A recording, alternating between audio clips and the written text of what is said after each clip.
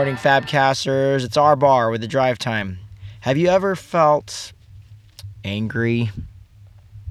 See, that question right there just cuts across every single religion, socioeconomic status, rank, position, title. It's just something, it's a question that every human being can answer. And the answer is yes. So here's the razor's edge that splits people who are down to earth and people who are fake, is whether or not they admit that, first of all, and then what do you do with that? I mean, what do you do with that?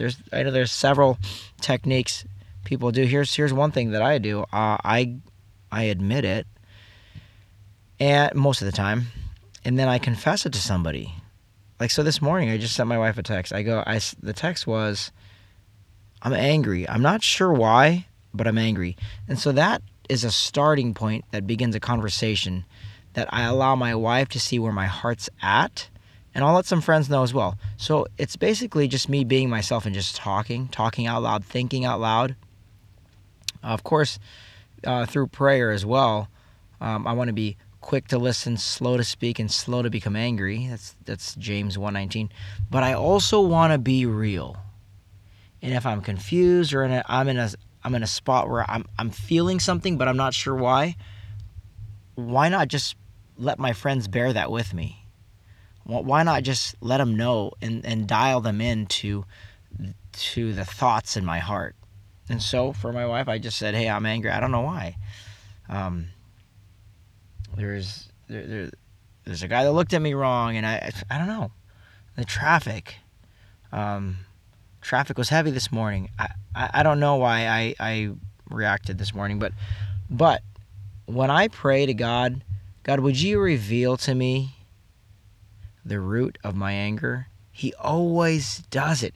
He always answers, because you know what will happen? I will get something in my mind that I immediately know must be confessed, must be pursued with reconciliation, and then I'll have this reaction of fear, like, oh no, I don't want to deal with that right now. I don't want to say sorry now. It's only been a few hours. I need to wait a day or two. And God says, no. Nope. You were angry. You wanted to know why. You confessed it to others. People are speaking truth into your life, and I'm going to drop this on your heart right now. You're angry because you wronged your kid, and you need to say sorry now. So I just love how that works. Then again, I still don't know, like as of right now, as of 8 o'clock, I don't know. So hey, let's just go on a journey together, and then you can be praying for me as well.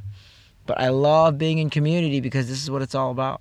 This is what it's all about. God will speak to me through the body, and then we'll just keep carrying on. All right, Fabcasters, love you guys. Let that be an encouragement to you.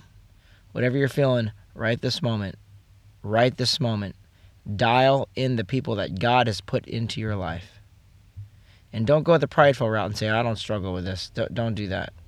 Because then you're already struggling with deception. Love you, Fabcasters. Talk to you later. Bye.